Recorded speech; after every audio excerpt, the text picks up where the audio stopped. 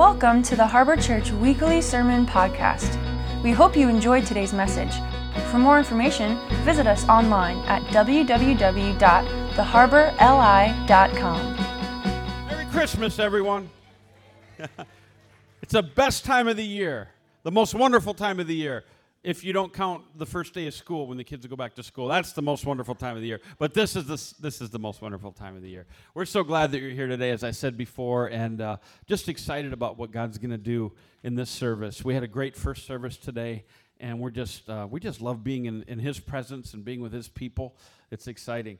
So we are finishing up our series called Open, and we've entitled today Open-Hearted. And that song that we just sang is perfect. Lord, you can have it all. To live our lives open-handed. You know, God, you can have it all. You can have everything that there is. How many here like the Marvel comics movies, like Avengers and all that? You've seen those? All right. So you know that when the movie is done, nobody moves. And the credits start, right? The credits start up the screen, which are boring. But nobody moves because at a Marvel comics movie, you wait for the credits to be done, and then what happens? There's always a teaser, right? There's something at the end that kind of sets it up. It tees the ball up for the next movie. We've got a ring up here. I don't know if you guys can hear that, but I hear it, and I thank you. So the cool thing about it is if you leave too early, you miss it. But if you can stay through the end, you kind of see what the next movie is going to be like. And so those are called post-credit scenes. That's what they call them in the movie business. And it basically gives you what you need to know to propel the story forward.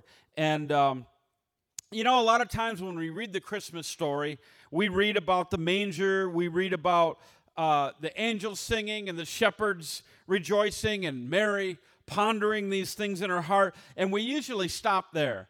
But I'm here to tell you today that I believe that Luke added a post-credit scene to the Christmas story. And after you read through everything, if you just hang in there, there's another layer here, and it really sets it up for what the future is going to hold. So we're going to pick up the story in Luke chapter 2, verse 22, and let's see what happens after the birth of Christ. It says, after Mary's days of purification had ended, it was time for her to come to the temple with a sacrifice, according to the law of Moses after the birth of a son. So Mary and Joseph took the baby Jesus to Jerusalem to be dedicated before the Lord. We dedicate babies up here all the time, and they did the same thing. For it is required in the law of the Lord that every firstborn male shall be a set-apart one for God, and to offer a prescribed sacrifice, either a pair of turtle doves or 2 young pigeons. As they came to the temple to fulfill this requirement, an elderly man was there waiting, a resident of Jerusalem whose name was Simeon. He was a very good man, a lover of God who kept himself pure, and the spirit of holiness rested upon him. Simeon believed in the imminent appearing of the one called the refreshing of Israel, or the Messiah. For the Holy Spirit had revealed to him that he would not see death before he saw the Messiah, the anointed one of God. For this reason, the Holy Spirit had moved him to be in the temple court at that very moment Jesus' parents entered to fulfill the requirement of the sacrifice. Simeon cradled the baby in his arms and praised God and prophesied, saying, Lord and Master, I am your loving servant, and now I can die content. For your promise to me has been fulfilled, and with my own eyes I have seen your word, the Savior you sent into the world. He will be glory for the people of Israel and a revelation light for all people everywhere. Mary and Joseph stood there, awestruck over what was being said about their baby.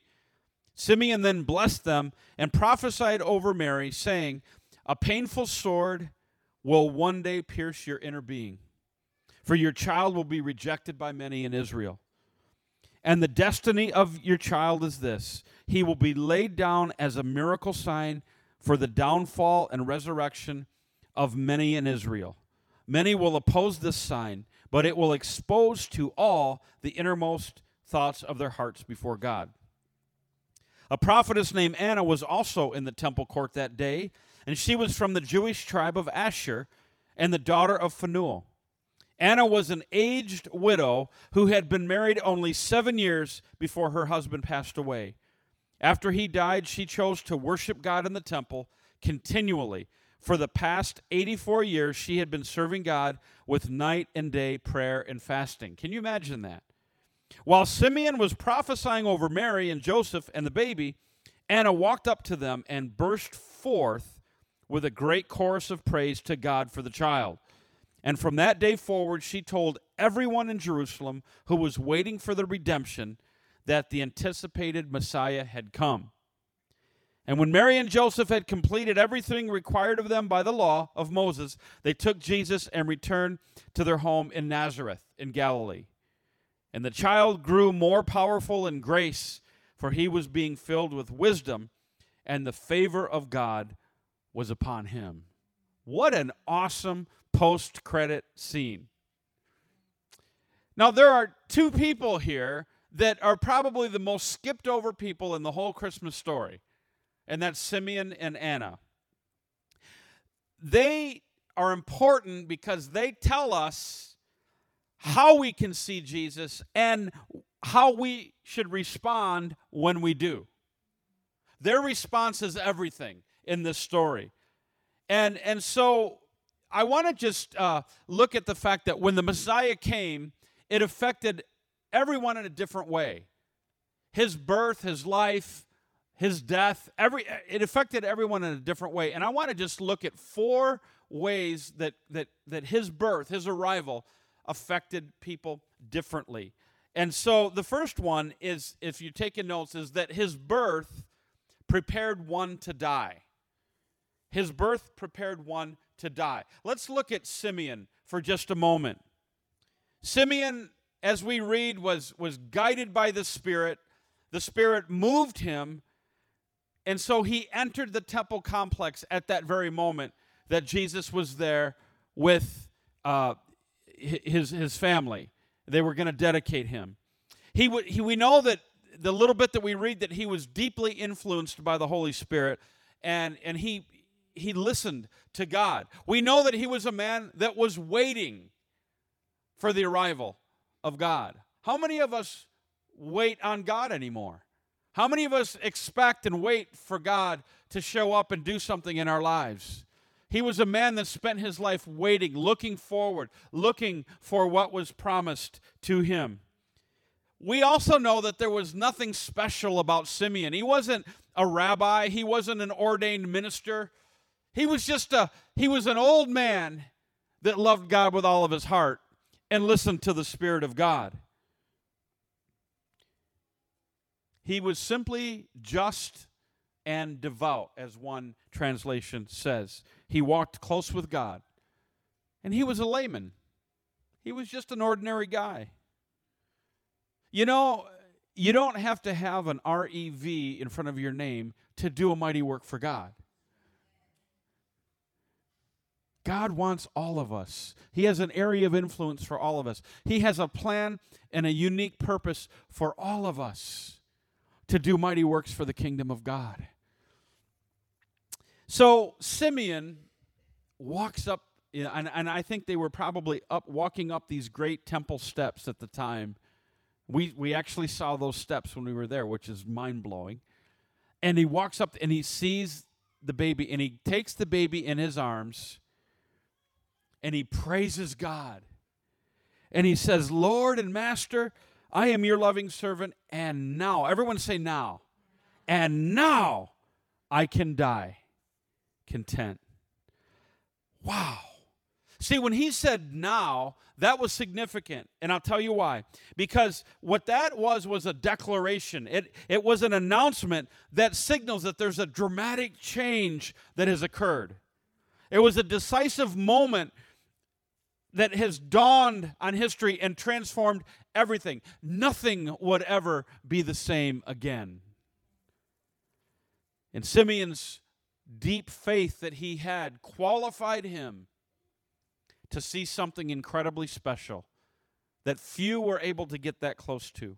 See, Simeon, by treasuring God at one level, God gave him eyesight to see something at another level. When God is your focus, when God is the one that you pursue and you wait on and you're going after and you're open-handed with your life and you're saying, God, you can have it all. When God is your focus, he will speak things to you that maybe others around you don't see right away. I don't know about you, but there are secret things of God, and I don't mean this from a prideful perspective because humility is the goal. But what I mean is that if you're hungry, God will share with you the deep things of his heart, the secret things, the things only between you and him, where sometimes the crowd misses it, don't they? His meeting, the Christ child, was the pinnacle of a lifelong experience and relationship with God. The pinnacle. He says, now I can die. Simeon was ready to die. He had the peace of God because he had seen the future hope of not only Israel, but for the entire human race. And he was holding that baby in his arms. So his birth was preparing one person to die, and that was Simeon. The second thing is that his life prepared another one to suffer, and that was his mother Mary. And I'm not going to read the whole thing, but he said, a painful sword will one day pierce your inner being. And of course, we know what that was. 33 years later, she's standing and watching her son Jesus, the only Son of God. She's watching him being beaten and crucified on a cross for the sins of everyone. And I think what Simeon was saying, if I could paraphrase it, Simeon's holding this baby and he's prophesying over Joseph and Mary. And it's interesting here too that in his prophecy he's not including Joseph. It's just Mary he's speaking to, which is interesting because we know that Joseph at some point after Jesus was 12 is no longer in the picture. So he prophesies, and what he's saying is basically, Mary, this baby that we're holding right now is going to divide a nation. He's a sign from heaven that marks the end of a neutrality about God. You are either for him or against him. There will be no middle ground. To some, he brings heaven. To others, he brings hell. Jesus' birth will lift up the lowly and bring down the mighty. He will unite some and divide others. People will love him and follow him or hate him and reject him. Isn't it interesting that even just serving Jesus will bring division in some of your relationships? Have you noticed that? Just by following him, just by mentioning that name, just by being different because of the change that he's made in you will cause division among relationships. Not that that's the goal, but just his very presence will bring division at times. It brings division in my life sometimes, where God is speaking to me about something in my life and he wants that thing gone, and he's wanting to divide because that thing's not good for me, and he brings division to my own life sometimes. But the crazy thing about it is when that happens, I've never been more whole in my life. Simeon knew and understood that Mary and Joseph were just beginning to comprehend. They were just beginning to understand the magnitude of what was before them. He was more than just a cute baby. This little baby was part of a massive plan that had been in place since before the foundations of the world.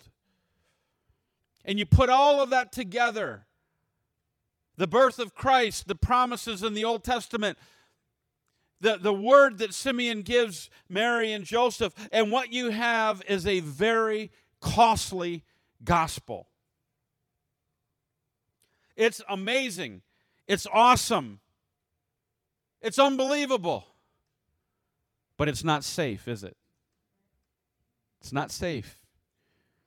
Simeon does not try to domesticate the Messiah or the gospel, and he's brutally honest. This baby's going to bring hope to some, and it's going to bring scorn from others.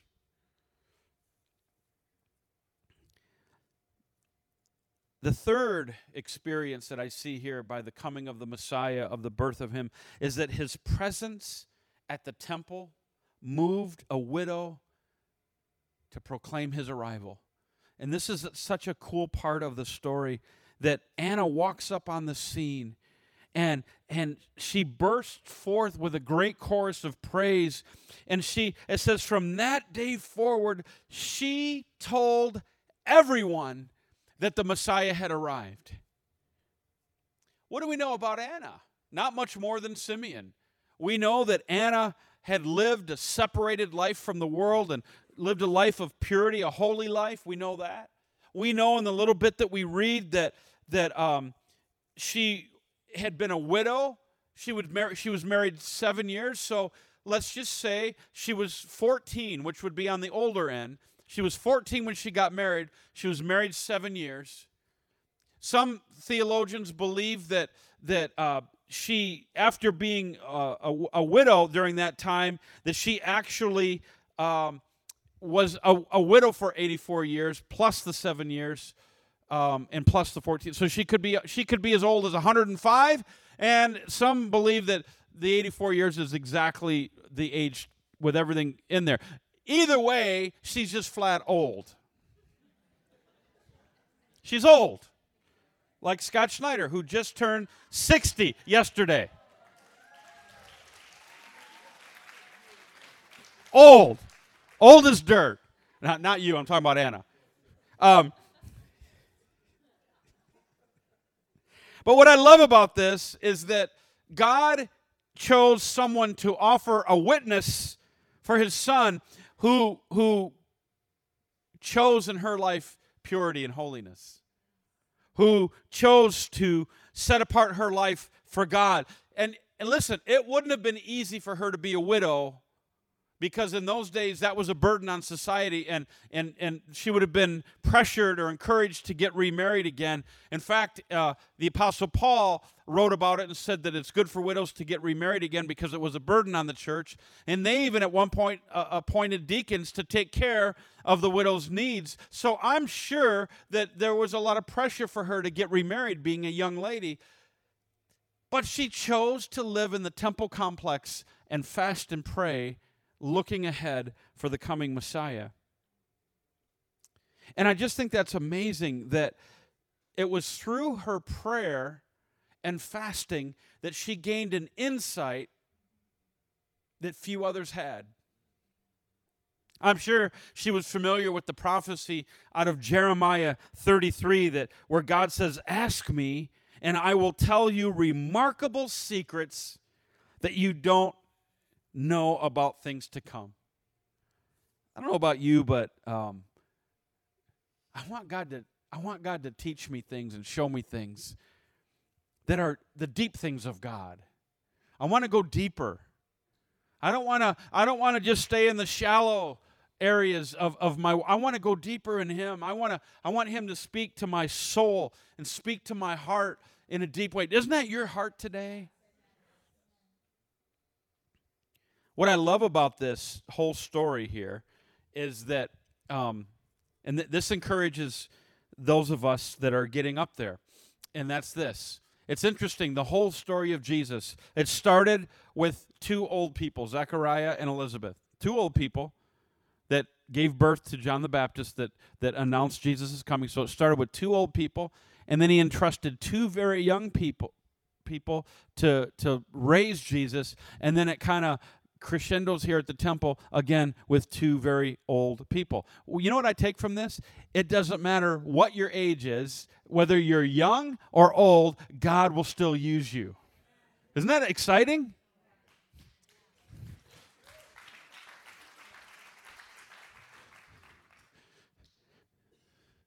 You might be 12 years old, 13 years old in here. God entrusted a 12 or 13-year-old to raise the Son of God. And you might be in your 80s. You might be chronologically gifted, as we say. And God might trust you with proclaiming to the world that the Messiah is here. Isn't that exciting? We're never done. She had longed for this day many years, and I'm sure that she went through times where she battled with poverty and loneliness and depression, but she never lost hope in the God who loved her. And it's a powerful example to me to never give up. No matter what life throws at you, to never give up, because God's timing is perfect, and Anna waited faithfully on her God. And she made her greatest contribution of her life in her weakest condition. You know what? You persevere by doing what you can, where you are, with what you have. Amen. And Anna's life tells us that age should never be a barrier to prevent you from doing something amazing for the kingdom of God. You're never too young and you're never too old. You're never too rich and you're never too poor. It doesn't matter if you're a woman or a man. All of us play critical roles in the plan of God. So stop making excuses that limit your effectiveness. Start making a difference with the opportunities and resources that you have. I mean, for crying out loud, one widow just had a few mites, and Jesus pointed her out as being one of the most extravagant givers that he'd ever seen. Doesn't matter the amount, does it? You say, well, I don't have as much as, so what? That's a bigger opportunity for God to display his faithfulness and his provision and his goodness. And finally, the fourth thing that I see in this story is that his coming, death, and resurrection prepared all of us for a better way, didn't it? That's what it did. And I love when Simeon said, and the destiny of your child is this: he'll be laid down as a miracle sign for the downfall and resurrection of many in Israel. Many will oppose this sign, but it will expose to all the innermost thoughts of their hearts before God.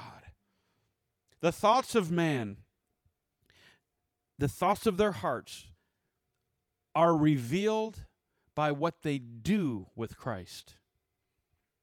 You know, sometimes when we have a decision to make when it comes to Christ and we don't make a decision, that's a decision. And so, you know, I love, like, even when Jesus was on trial and you know, he one of the, I think it was Pilate, said, what is truth? What is truth? And, you know, the whole dilemma is, at one point he goes, what do I do with Christ? What do I do with Jesus? And that's the question that still rings today. What do we do with him? What decision am I going to make that allows him to be God in my life? What decision am I going to make that allows me to be a witness and be an ambassador for his kingdom to a hurting world? What decision am I going to make? My response to Christ reveals the true condition of my heart. And it was this little child who creates the means by which people that are separated by their sins can come back to their God. He was holding this baby. Anna's singing a chorus. She was probably singing Oceans, and she was singing, and that wasn't funny, but it was funny to me. It sounded better than it came out. Oceans is a Hillsong chorus. See, Patchogue would have totally got that, but that's okay. I'm just saying. But it was through this little baby that sin would be permanently taken care of. It was true. I can't imagine the joy that Simeon would have had just gazing at this child. It's like, I'm going to die now. As I close, the band's going to come, and I want to share with you my post-credit scene in the form of a poem. And it's a poem by a man named Howard Thurman, and it was called The Work of Christmas. The Work of Christmas. And I hope you enjoy it. It's not very long. It says, when the song of the angels is stilled, when the star in the sky is gone, when the kings and the princes are home, when the shepherds are back with their flock, the work of Christmas begins. To find the lost, to heal the broken, to feed the hungry, to release the prisoner, to rebuild the nations, to bring peace among people, to make music in the heart. The end. Or is it only the beginning? Simeon saw this baby that he was holding as the very reason for his godliness. And he saw this baby as the faithfulness of God, which was basically, God was saying, promise fulfilled, Simeon. And he held him and knew that one day this baby would call people to choose between God and themselves. And that call is still the same today. What will you choose today? Will you choose Jesus over yourself? Will you live your life open-heartedly where you say, God, you can have it all. You can have my heart, my soul. You can have it all. Be Lord of my life. I will let you be at the helm, and I will follow behind you all the days of my life. See, that's the question. What will you do with Jesus today? Could we stand? And I'd like to just, I'd like to close with a prayer, and I'd like everyone to pray it with me, but I'm speaking to the person today that has never asked Jesus into their life to be their Lord and Master and Savior. You've never fully put your hope and your trust and your faith in Jesus. I mean the everyday parts. I mean the every moment of you where you're like, Lord, you're guiding my life. I'm surrendering to you. It's one of the most important decisions you could ever make in your life because it has eternal ramifications for you. And it has ramifications for all of those coming after you. All of those coming behind you. It sets the course. It sets a trajectory that those that come after you will inherit. And so I want to just pray this prayer today. And if you're here today and you've never prayed that prayer, I want you to pray this prayer with all your heart and your soul and your mind. It's just a prayer of invitation. Would you guys all pray it with me? Dear Lord, thank you for bringing me here today. At this very moment, I fully surrender my heart to you. I ask you to come into my life, Jesus, to forgive me of all of my sins and to sit on the throne of my life. I fully submit to you. Be my Lord and my Savior. In Jesus' wonderful name, amen. Thanks for listening to today's message. If you would like to take the next step in your relationship with Jesus today, visit us online at www.theharborli.com/nextstep.